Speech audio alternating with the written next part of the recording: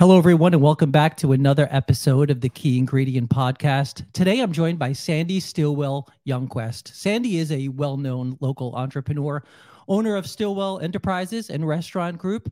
This group includes a lot of names that we're familiar with, including Captiva Island Inn, Cantina Captiva, Keylime Bistro, Latte Da Coffee, RC Otters, as well as the Sunshine Seafood Cafe and Wine Bar.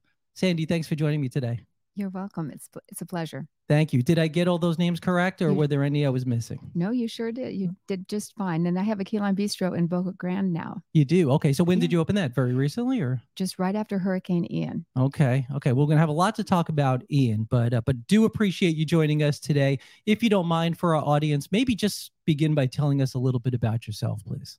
Well, I grew up here in Southwest Florida, and I moved here when I was 2 from the Chicago area, and it's been my community. Went to school here, and I love Southwest Florida. Yeah, it's a great place to be. You've been here a long time. It's safe to say you've seen certainly a lot of changes. Yes. All around. Yeah, I couldn't even imagine what it was like when you first moved down here. But so what brought you down here? Your parents moved down here, I assume? Or yes, in the Chicago area. It was the middle of the winter, and they were advertising Cape Coral as the waterfront wonderland of the world. And they said, okay, let's move here because they're boaters. And they came down the Mississippi River in a cabin cruiser, and we settled in Cape Coral. So we were one of the original families in Cape Coral. Wow. So what was Cape Coral like when you came down here? I'm assuming, there weren't anywhere close to the number of homes there are now. It's amazing. It was barren with lots of canals and more alligators than people. Changed quite a bit, hasn't it? It certainly has. And we moved away later on. I just was driving through that area yesterday. I was going down to Matlacha, and I just couldn't believe Cape Coral, how huge it is now. It really is. And it's still growing quite a bit, as is everywhere down. Obviously, a lot of people want to move down here to this area, and you're in a great business for that, obviously, which I look forward to getting to. So let's go back a little bit, if you don't mind. Let's talk about your childhood. What did your parents do? What was your childhood like? Well, my father worked for the land development company, and he always had a dream of owning his own hotel. And I always knew that we were definitely a very frugal family, and we were saving for something. And then when I was 12, they announced that they had just bought a property at Fort Myers Beach and were building, the hotel. So they built, it turned into the Ramada Inn. Back then it was called the Eventide. And now it was just torn down for the Margaritaville. So if you get the bearing of the Margaritaville at Fort Myers Beach, that's what the hotel was. So it's right there. So, okay. So you were a child, your dad wanted to start this hotel. What was the hotel like? Was it a large hotel? Was it smaller? What was it like? It was 3 stories, around 40 units. And I was the built-in unpaid maid, no elevator up and down the stairs. And then I eventually graduated to work in the front desk. But I really enjoyed that business. I really did. And I knew someday that I wanted to own my own hotel. Yeah. So, all right, there's a lot to unpack there. So you grew up in the hospitality business, and I knew that, and I wanted to get to that a little bit. So bring me back then to, at what age were you helping out at the hotel? When did that start? Well, it was 13 by the time we had it built. It was 13, but I had already started working in my uncle's restaurant across the street as a dishwasher. When I was 10, I would help him out because he needed help, and I was wanting to help him. And he swore that I, broke more dishes than I washed at first. And did he make you pay for them or no? No. Okay, no. That's good. But I found that I really liked the restaurant business in working with people, but I saw how hard he worked, and I said to myself, I would never own a restaurant because that was just way too much work. Well, so is the hotel business, right? I don't think, for most of us who dream about wanting to own a restaurant or a hotel or whatever it may be, there's a lot of work in both of those. So I guess so. Okay, so you did that, and then you decided. Then you ended up working right across the way at your parents' place. So what were you doing? You said you were doing kind of maid services. Is that? Yes. Well, okay? Back then, there were 10 motels that were built at the same year, and so we were renting rooms literally for $12 a night. If you can think back, my father would stand out on the road and wave people in. It was really something. And so we did everything that we could just to help keep that business going. We were supposed to open at the beginning of the season, but construction was held up, so we didn't open up until the end of season. So we knew if we could just get it through that one season, we'd have it made. And so that's what we did everything without any help. Everybody chipped in. What I don't want to date you, so I won't ask years, but what was the hospitality like business down here at that time? Were there a lot of people actually wanting to come down to Southwest Florida at that point? It was more winter based. Summers were so dead, and we have become more year round, even though we do have our season, but there are more residents here now. And I think Florida Gulf Coast University changed the whole dynamics of our whole area, having the whole university system in here and the growth that we've experienced since that time. But tourism was entirely different back then. And it's interesting to have seen it change. I'm sure, and it keeps evolving. So you were doing that. So you were able to get the experience in both the restaurant business and the hotel hospitality business. So bring me a little further down there. So you were a kid. You were going to school. You said you went to school down here. You stayed within the state for all years of schooling. Yes. Okay. And so when you did you go to college? You went. Not originally. Okay. I went later. Okay, so you went later. Interesting. Okay, so you were getting hands-on experience anyway. So at what age did you decide, and it might have been way at the beginning, that you want to be in this type of business? Oh, probably when I was 15. Okay. And when I was 17, I went into my own business. I started my own business. And I still worked my parents a little bit on the side and ran the business. And that was kind of to get me jump-started into what I really wanted to do, which again was owning a hotel. Okay, so 17 years old. Yes. Let's go back to Sandy at 17. So what business did you open? What were you thinking at that time? Well, I was helping in my church, and I was in a youth group, and then I was in a Bible study, and then I found out from one of our bankers that he needed help cleaning. And I already knew how to clean motel rooms, so I figured I could do that. And so we had another partner, and we started a small business, and we cleaned banks at night. And so it was easy cleaning because banks at night, it's not really messy work. It's not like we did have another avenue of our business that was construction cleanup, and I quickly shut that one down. That's tough business. So you specialized in banks? Is that was yes, we did other things as well. But anyway, so then eventually then sold that business and moved on and bought a partnership in a small inn, which is still there. It actually made it through Hurricane Ian, my first inn. Did it really? Well, let me stop you there if you don't mind. So at 17, you started this cleaning business for banks. Mm-hmm. At what age did you sell that business? Oh, I was 19, almost 20, I guess. Okay. 20, and then 21, got the hotel. It was honestly, it was a tad bit of a flea bag hotel. I had to fix it up a lot. And, but I lived right there, ran it. And it just so happened that the timing was really right because within about 2 years, I had an offer from an interval ownership company that wanted to buy me out. Really? Yes. And so, that was the one thing that got my start, So you sold, so that was your second business that you sold. By what age is this? About I was 22. 22. Yeah. So you said, I'm sorry. Go ahead. No, I was 22, almost 23 when that happened. Wow. So most people by the age of 22, 23 did not sell two businesses, right? So that's pretty interesting. So you sold that. So now you sold two businesses. So then what did you go into next? Well, I went into property management and I met the gentleman that owned the real estate company that brokered the deal to the interval ownership company. And his name was Jim Newton, and he had Newton and Associates. He was quite well known in our area in that he was friends with Thomas Edison. Wow. Charles Lindbergh was the best man in his wedding. He was friends with Harvey Firestone and Henry Ford. And he was much older than me. Here I was in my early 20s, and he was in his 60s, and his wife, Ellie. And so I helped them with their property management company. They did really well on selling real estate. They just needed somebody to help run the logistics of the property management. So again, a partner and I, we went in and we ran that. And then he sold the company several years later to a large national franchise. And so then I went back off on my own, owning individually owned hotels again. So, so what was the first hotel you bought after that? So what was that like? Was it a smaller hotel? And it was another smaller hotel. And it was a sacrifice on my part because we had invested in quite a few condominiums. And that was about the time that the interest rates were going up, very similar to what's going on right now, except back then they went up all the way to 23%.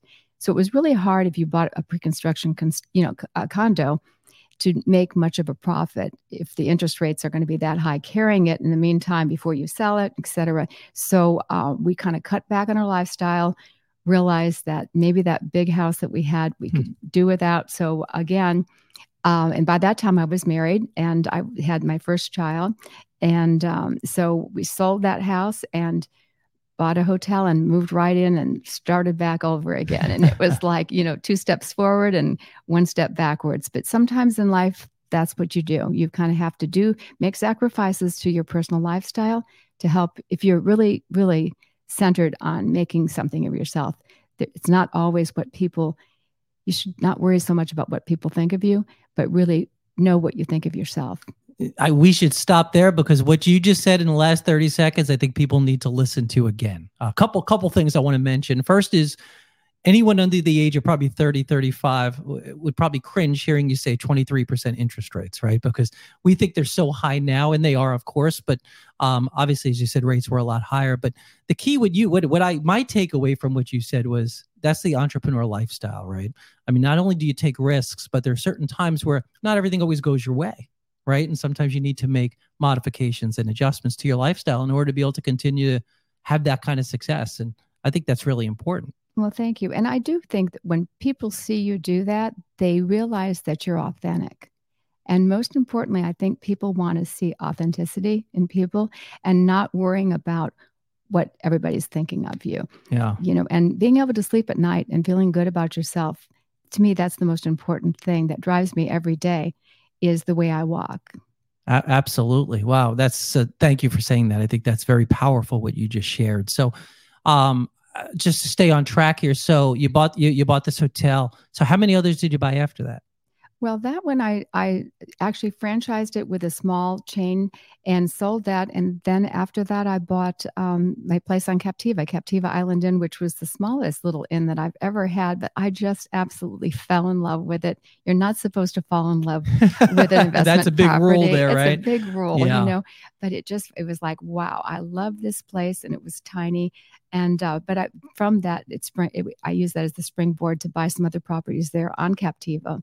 So it just started off with one small little inn. Wow.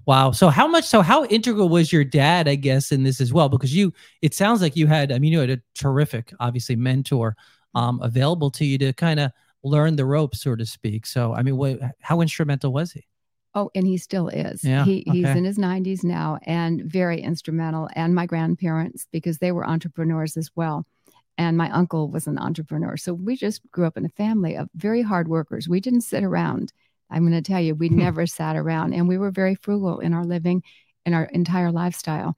But my father, I was kind of his built-in unpaid maid when he was struggling through getting his hotel going way back. And there was payback time because when I bought this little inn on Captiva, it wasn't large enough to even have a maintenance man. So he would drive out and he'd have his little toolbox with him and he'd do all my repairs for me. And we became very close and we've always been close. That is absolutely terrific. To learn things like franchising and obviously things in, I don't know too much about the business, but even just, leverage in general, borrowing money, learning how to run a business. That not everybody knows how to do. There's a lot there. So a lot of learning involved. I'm sure you could probably teach a bunch of courses yourself on how to do things like that. So once you had bought that Captiva Inn, what was that like? Was business good right from the beginning, or what was it like? I did. I bought a business that was already going. The people that had it had fixed it up. So it was a charming little bed and breakfast inn with little cottages, and it had a restaurant, and they were the landlord to the restaurant. So you just leased it out and collect rent every month. Okay. And I didn't really know anything about the restaurant business prior to when I had this other hotel that I had. And in the meantime, I had an opportunity to buy a hotel on Vanderbilt Beach before I bought the place on Captiva. And it was right on the beach, and it was lovely. It was I could afford it. It was just myself without any partners. But the hotel part did very, very well. The restaurant part lost every bit and then some. And so I really felt like I couldn't buy that because I really didn't know the restaurant business. So that's when I went to school and studied food and beverage management as a single mom. Did you really? Yeah. So where did you do that? Was it FGCU? No, Cornell. Okay. Very nice. And my kids at that time were teenagers, young, adolescents and teenagers, Yeah. 2 boys. So my sister would watch them some, my brother would watch them some, my mom and dad, and we, had the summer of my flying back and forth to New York and Ithaca, yes, and it was great. But I want to be fast to say it was not the full 4-year degree. It was a certification in hospitality and specifically in restaurants and understanding the accounting and the marketing and the whole planning of restaurants. That was my goal, so I could buy a hotel that had a restaurant and I would know how to do it. Wow. Well, Cornell, I don't know if everyone knows this. Obviously, you do, but the School of Hotel Management and Hospitality is well regarded. So you went to an absolutely great place to do that. So, excellent, good for you. It probably was not easy to make that transition, maybe later in life, to be able to do that. So I think that's terrific. You mentioned, I want to go to things that entrepreneurs deal with, right? You mentioned obstacles already, whether it's scaling back your own lifestyle or dealing with the seasonality. But there are obviously a lot of other obstacles and challenges. 2 big ones that I could think of right now that we both know. The first, going back only a few years ago, was COVID. So how did COVID impact your business? Hugely. It was amazing. I think we all just sat back kind of numb that this could happen. And I remember when the word got out and it said we might be closed down for as much as a year or something. And then someone said, maybe it could be 2 years. And I was going like, no, there's no way that this could possibly happen. But everything did initially close down. And I'll always remember that in March, we had all kinds of charity fundraisers planned. Everything came to a screeching halt, and then all the businesses shut down. And that was in March. But, I was so pleased that our governor helped open things up a little bit quicker than we had expected, which was very helpful. And so by about, if I recall, it was right around Memorial Day, just going into June, when we started being able to open up with 50% seating, or at first it was just all to go. There were all these different stages and everything. But in the restaurant business, at least we had some kind of cash flow coming in. I never let go of any of my employees initially. I just, our business was so very busy that it was hard to find times to do the cleanup. So Keylime Bistro, we took that time to take every single piece of equipment out of the kitchen, painted, we redid the floors, we, did all kinds of things. So I kept them on the payroll. And then the PPP money came in later. But, that first 6 weeks, I never got paid back for that. But, I don't regret that because I still had my staff. So when we were open, I didn't have to grab all the people back again. They already were there for me and working. And I think when you show commitment to your staff, they will show commitment back to you. Yeah, there's loyalty involved in that. And you obviously showed that, and it gets reciprocated. So yeah, that's, that was a big deal for any business, but obviously certainly yours. And that's why I wanted to mention that. So as a business owner, as an entrepreneur, there were a lot of decisions you had to make. I would think like most, and it sounds like it was the case for you, but your employees, taking care of your team is obviously the most important thing. But and like you said, fortunately, the timeline you said was only about 90 days from that March to Memorial Day. So fortunately, things were getting. Now, did you find you started getting fairly busy during COVID? Because a lot of people I know were coming down to the state. The idea that we had the little individual cottages as part of the inn worked out to my benefit. Sure. And by that time, I bought the place across the street and I built 2 more buildings. And so it had expanded from, one little inn to other rental homes, et cetera. And so it was great because, people didn't want to check in to a big hotel that had an elevator, that you were constantly around a lot of people. Instead, they could, rent a little cottage. And if they didn't want to come to the restaurant, we would bring their food to them. And so it was, people loved it. That's actually, so that was perfect. Like you said, that was a great business move that you had that, because it fell right into COVID and what you needed at that time. So very interesting. So, okay. So you got through COVID, occupancies, I'm sure, went right back up again. And then of course, unfortunately, we had Hurricane Ian, which in your area was pretty heavily affected. So what was that like? And this was not your first hurricane. No, it wasn't my first hurricane. As a matter of fact, Hurricane Charlie, I never evacuated Captiva. And so I was right there at my house next to the Keylime Bistro. And wow, that was something. But we didn't have the storm surge. So although we had the wind and everything was broken and shut down for a while, and I built it back up again, wasn't as devastating as Hurricane Ian, which came in with that high storm surge. Everything flooded. And so it's been a bit of everything's been shut down since Hurricane Ian. I just now got RC Otters, my family restaurant, open. It's on Andy Rossi Lane. And we just had the ribbon cutting last week. I was going to say, that was just last week. Yeah. Yes. And so, and it's been very busy, but still, even as busy as it is, when I compare it to numbers of years previous, it's still down. Okay. So the group of our, other restaurant owners, we've been getting together, and we just got a toll abatement that the county commissioners agreed to yesterday.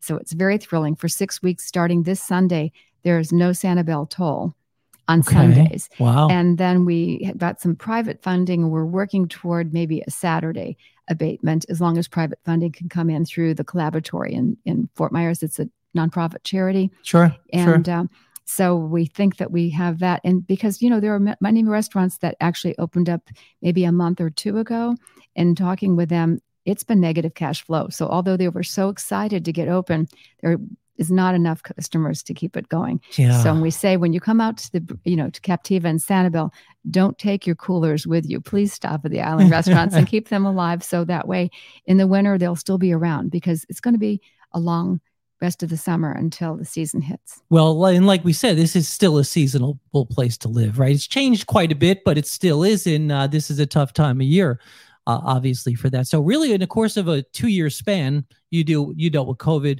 and you dealt with the hurricane. And so with the hurricane, it was same type of story as far as your staff, and it was kind of like the story all over again.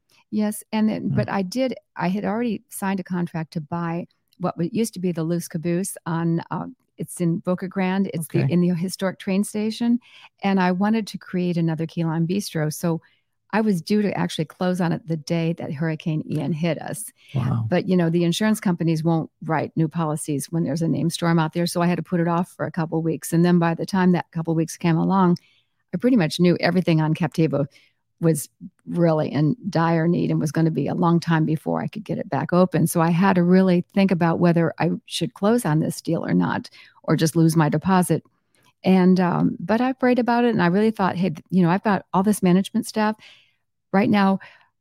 I need to all hands on deck. So pretty much everybody moved. Then they would drive every day to Boca Grande.